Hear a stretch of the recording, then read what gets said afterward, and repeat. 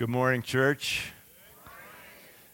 Well, I think if you've been here a while, you know that one of our deeply held values is something called authenticity. We like to tell the truth. We like to shoot straight with one another. And so in the interest of that, I need to tell you this morning that I'm tired, okay? I have just managed to put myself in an energy deficit, so I'm tired, and the only reason I make a fuss about that at all is because a couple things, that the message will be more brief. Yay! And I'll also be asking one of our elders, Don Ivers, to conclude the service so that I can kind of conserve my energy so I can come and hang out with teenagers after a few hours, okay? So a little grace from you there would be wonderful. Just so you know, nothing's wrong. I'm not depressed. I'm just tired, okay? And along those lines, I appreciate how some of you are praying for our present search for a staff pastor, another pastor, or we're even considering two to join our staff to take care of a church of our size. And so keep praying about that. We're approaching this a little bit differently than we have in the past, and so it might take just a little bit longer. But really looking for somebody who will go the distance, you know. And so be praying for that. And we do have some things that are happening in that regard. And as soon as we know something for sure, we'll of course tell you something for sure. Okay. But in the meantime, keep praying. Well, it's June, so that means many of you are turning your thoughts toward football.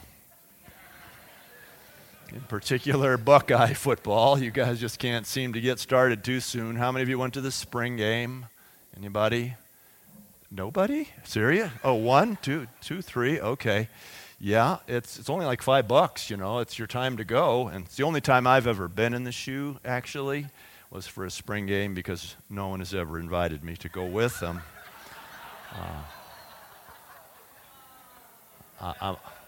I'm open on a lot of Saturdays in the fall, I'm just saying to you. So that's all. But we're already turning our thoughts toward football. And, so I want to talk with you this morning about how to make an excellent handoff. Such a pivotal part of the game, isn't it? Handing off the ball. And so we look at 1st and 2nd Timothy together in our Through the Bible series. There's really a main focus of Paul handing the ball off to Timothy and what that really means to us. And so we'll be continuing this morning in our Through the Bible series of studies, and a series I started 2.5 years ago. And looks like the end is finally coming into sight. Very grateful to Pat Howeiler for bringing that perspective last week on eschatology, brother. Really added so much to the message, and thank you so much, brother. So in our we're going to be looking at 1st and 2nd Timothy. Go ahead and turn your Bibles there, and you will see we're going to do what we've done before in the Through the Bible studies. We're going to start with context, and context of 1st and 2nd Timothy. 1st Timothy in particular is that it was written by Paul from Philippi. So you remember that Philippi was one of those other churches that Paul was a part of, the Philippians, yes? And it was one of the churches in Asia Minor that Paul was a part of, and he was there in Macedonia, which is now like northern Greece, and when he wrote this letter to Timothy, who was actually in Ephesus, he wrote this around 64 A.D., So remember last week when we looked at 1st and 2nd Thessalonians, you may recall that was written in 48 A.D. and was Paul's first writing that we have captured. And so this is 16 years later, if you do the math. Yep, if you do the math. And so a lot has happened in that period of time. It was written, as I mentioned, to Timothy, who was a young man in the faith, and he was in the city of Ephesus. Now, Ephesus, for our purposes, is on the east coast, well, the only coast, I guess, of Turkey. And no, it'd be the west coast, wouldn't it? It'd be that coast. It would be the coast of Turkey, okay? So Timothy was in Ephesus at the time put there by Paul to take care of the church that was there.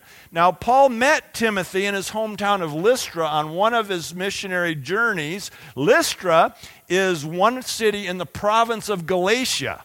And so remember when we've looked at the book of Galatians, that was about Paul combating the Judaizers, the legalists, who were trying to take away the freedom that we have in Christ. And so Paul was combating that, and as he was doing that, or I should say in the midst of that, that's where Timothy's from.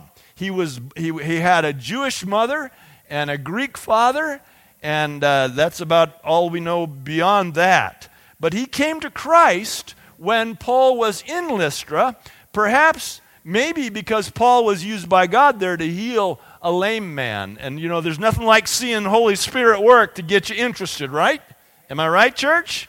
There's something, you know, you just can't deny it anymore when you see God present, and that's what was happening.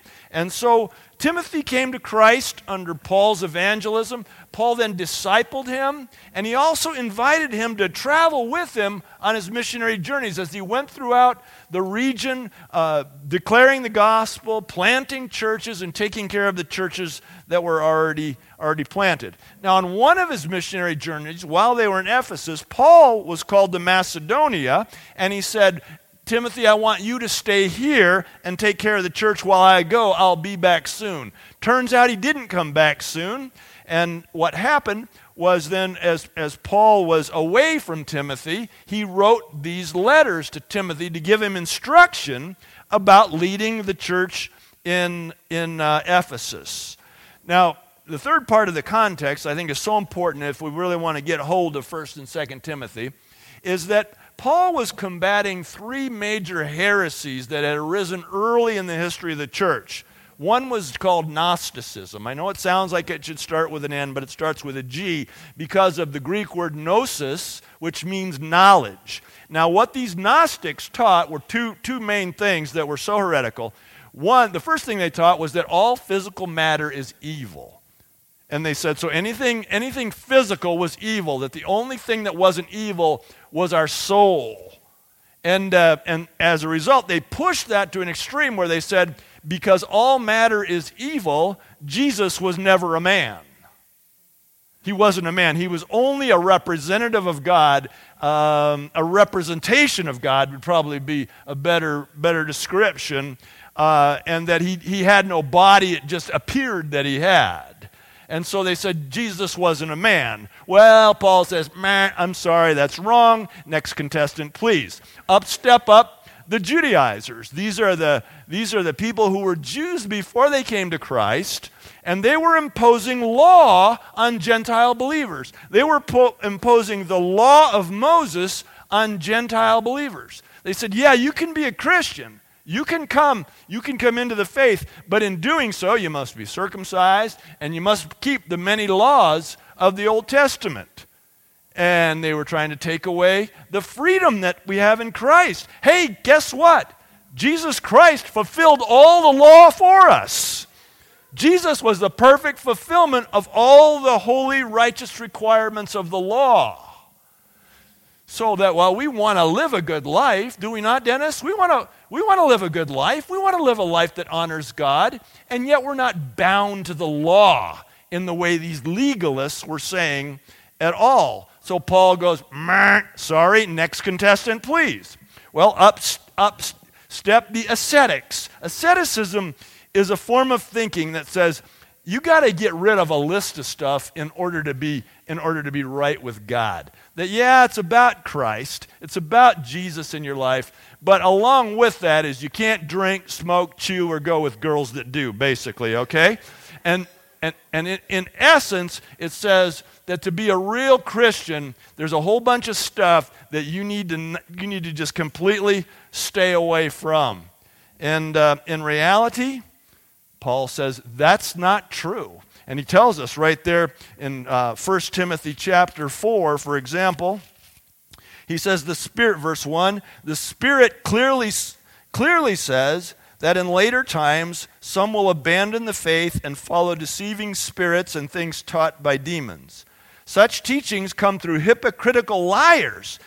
He's saying that this asceticism he's about to describe is not just wrong, it's demonic. It's demonic at its core. Such teachings come through hypocritical liars whose consciences have been seared as with a hot iron. Look, and he gives a couple of examples. They forbid people to marry and order them to abstain from certain foods. He said, from certain foods which God created to be received with thanksgiving by those who believe and know the truth. For everything God created is good, and nothing is to be rejected if it is received with thanksgiving, because it is consecrated by the word of God in prayer. And so the ascetics were saying, no, there were certain things that you couldn't touch. There were certain things that you couldn't do. And in reality, this is not true. It's in much the same way today that there are Christians who will tell you that the Bible forbids you from drinking wine with your spaghetti. That's ridiculous. That's not what the Bible teaches at all. The Bible forbids you from being drunk, and you know where the line is, right? You know how many crosses the line, right? Don't look at me in that tone of voice and say you don't. Don't play with the line. Don't play with the line. But nobody can tell you that that's unbiblical. Now, we have to give each other some latitude in these things, don't we? Because they're not salvation essential issues. They are not worth dividing over. They're not really even worth arguing about, right? Now, we have to give each other latitude in these issues of walking with God. And then as we're doing it, we want to be honest with ourselves. If God is telling us not to do something, then don't do it, right? But if it's just some imposition of some point of view, I would reject that out of hand. But as we are living out our freedom, we must also be very careful not to be stumbling blocks for others, right? So let's live our freedom in joy and in love for one another. So these ascetics, he's saying, not what it's about. So this is the larger context of the books that we're looking at today. Now, a couple of main highlights. Curtain, please. A couple of the main highlights for the books. First of all, I think we need to note that Paul was very specific about the appointing of the right leaders. That in this church in Ephesus, and we're not talking about a little church like ours. We're talking about thousands upon thousands of people in the city of Ephesus.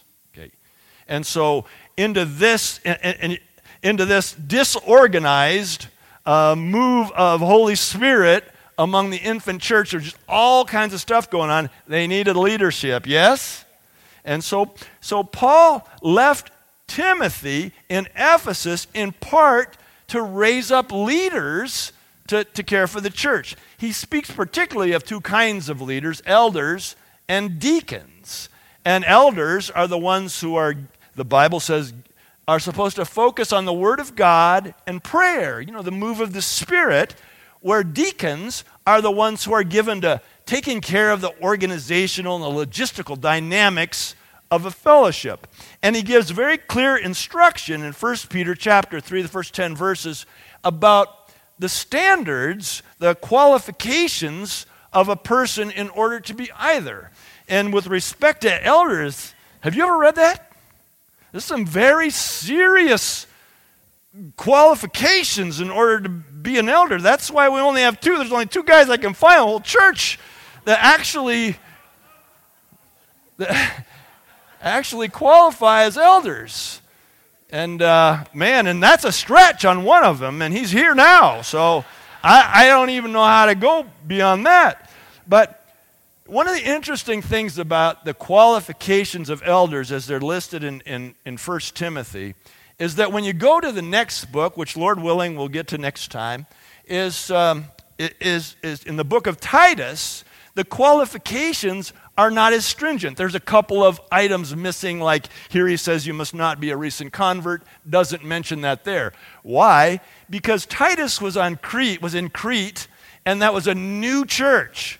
And so it's like Wimber used to say, you got to work with the people who come, And so in a new church setting, the qualifications were not as stringent as they were in an established move of the Lord as in the city of Ephesus. Makes sense? But Paul was very clear under the inspiration of the Holy Spirit about what the standards of these central leaders really needed to be. The other highlight of these books is you really have to catch is the exclusivity of the gospel of Jesus.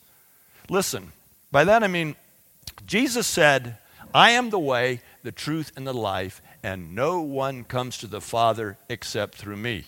Now, either that's true or Jesus was a liar. And it's true.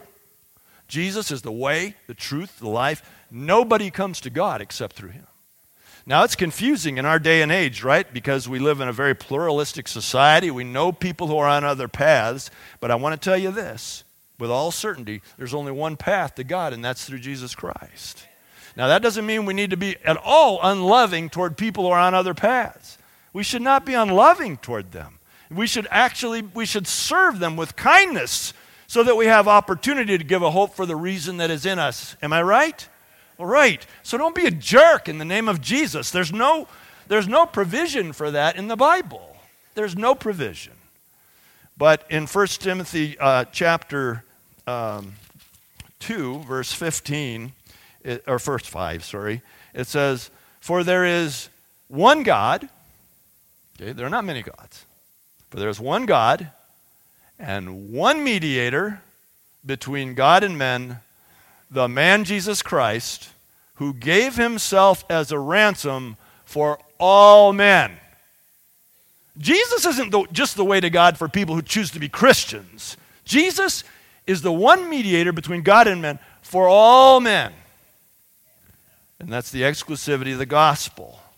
Okay. So, Paul is just saying it's all about Jesus. So to these Gnostics who were saying matter is evil, Jesus wasn't really a man, you must have this esoteric knowledge that only we can give you. Paul said, that's such a lie. He said, it's all about Jesus Christ. To these legalizers, these legalists who were saying, you got to follow all of these laws, you got to be circumcised, Paul is saying, not true.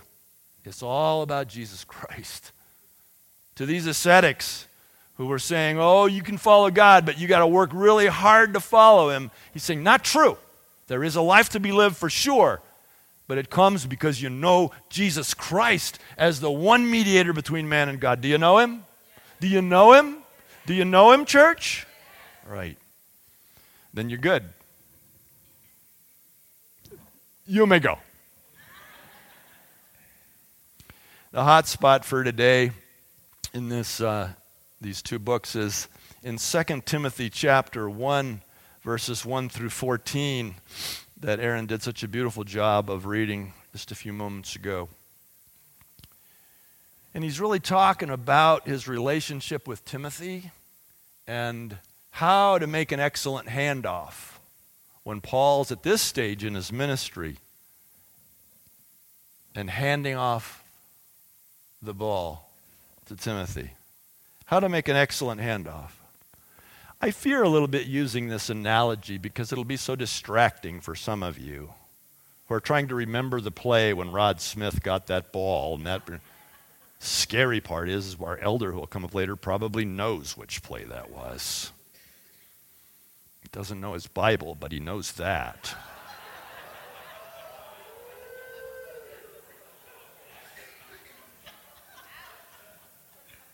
I'll be making a hasty exit. Of course, he knows the word. He loves the Lord. He walks the walk. He's walked the walk in front of us for 23 or 4 years as an elder of the church. We're blessed to have him as an elder. But he does know a lot about sports. Handoff has to be made well in order for it to work. Paul says the same thing in 2 Timothy chapter 1. Gives us 4 qualities of an excellent handoff. And the first is you got to have a loving relationship. Chapter 1, verse 2, he says, to Timothy, my dear son. I love that, don't you? My dear son. Paul had 2 sons of the faith. The other's Titus. He also calls him his dear son. Can you capture the sentiment, the affection, the holy affection, the love that he has. This is critical. This is so essential for making a good handoff. So we have to love each other. Some of you are in the same season as I am. And it's our turn to be Paul and to find the Timothys around us and love them. Just love them. Just love them. It's my pleasure to have 10, mostly 20-somethings who meet in my office on some Saturday mornings for 5 hours, from 7 to noon. And I love them. I really love them. I love them individually, and I love them together. And this is my privilege just to work with them and help them discern God's plan for their life, God's anointing on them, their gifting. The love between us just grows because it turns out they love me back. That's the bonus, you guys. They'll love you back. Your Timothys will love you back if you love them. This loving relationship, we've seen it before. We've seen it in Moses and Joshua, haven't we? We saw it in Elijah and Elisha. I think we saw it in Jesus and Peter in particular. So as we think about enrolling in God's plan for our lives, whatever station in life we are, you just got to love them. The second quality of an effective handoff, according to 2 Timothy, is a recognized potential. If you look at verse 5, he says, I have been reminded of your sincere faith, which first lived in your grandmother Lois and in your mother Eunice, and I am persuaded now lives in you also. He says, I see something in you, Timothy. He said, for this reason I remind you to fan into flame the gift of God which is in you through the laying on of hands. So he saw something in him. He just wants to fan it into flame. Lowell, there's something in you, man. Anybody with eyes can see that. I fan into flame. Right now, the power of the Spirit, I just fan into flame. I fan into flame in the name of Jesus. I fan into flame the gift that God has deposited in you. No weapon formed against you will prosper. I fan into flame the gift of God.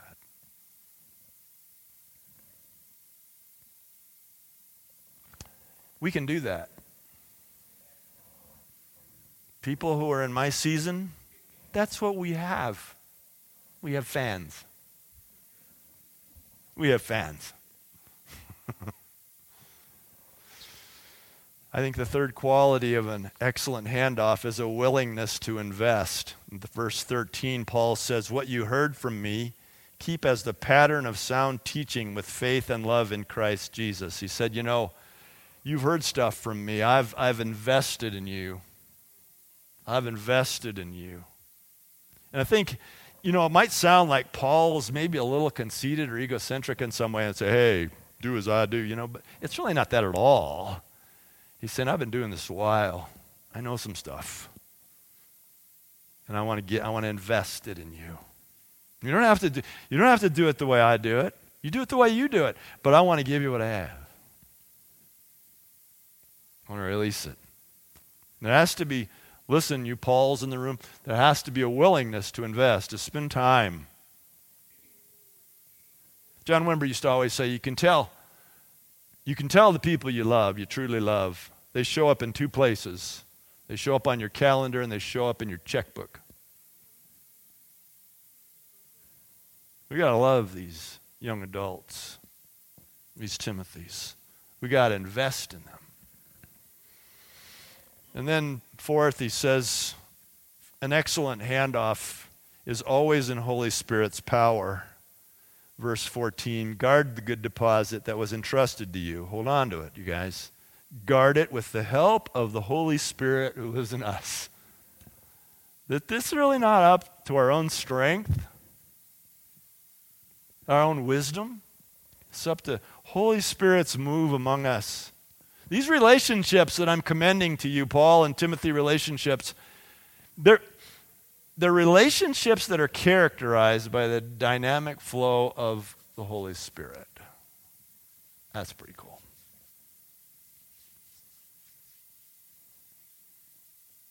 You know, we're in, I should say, a most remarkable season as a fellowship. Holy Spirit is moving so powerfully among us. We've seen him move before. But there's a depth of his move. It doesn't have all sort of the external features sometimes that we've seen before. There's a depth of the move of the Spirit in this fellowship.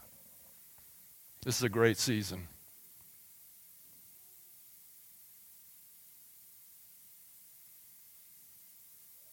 I saw the Holy Spirit move this week in a way and at a depth and at a level that I have not seen in 40 years. I won't tell you all the details because it's a very private, intimate story. But most of you know that our brother Don Schaffner went home to be with the Lord on Tuesday. He was here last week. He was here on Sunday. He was home on Tuesday.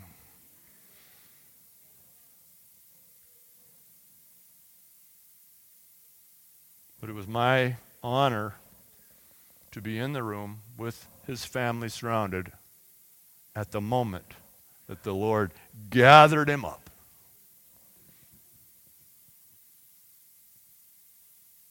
I've never seen anything like it before.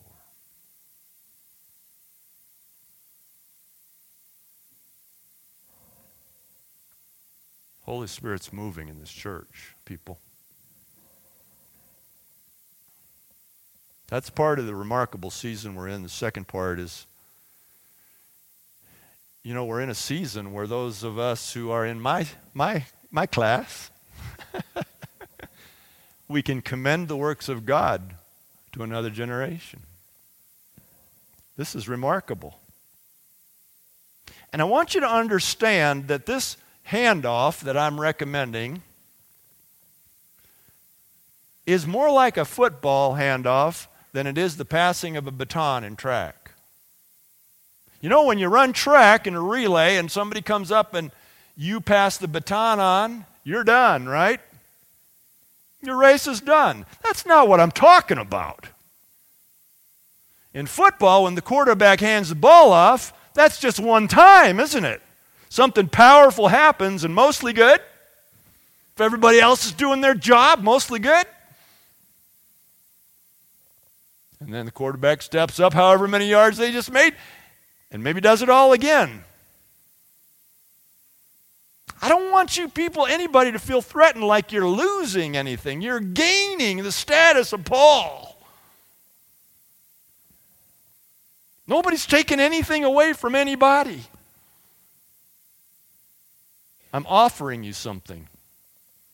And that's an apostolic authority to breathe into the lives of the younger. I know you can pass. I know you can do it.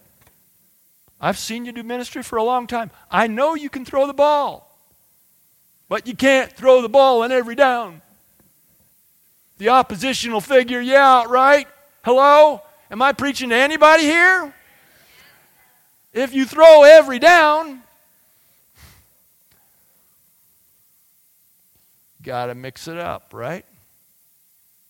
So I'm calling you, beloved, throw and hand off. Repeat.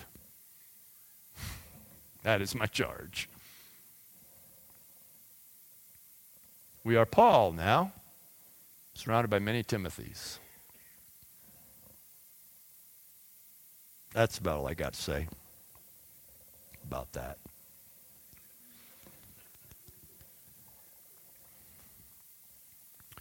I'd like us to conclude our service this morning in worship, in celebrating something that's in this passage, celebrating that there is one mediator between man and God, the man Jesus Christ, who gave himself as a ransom for all men.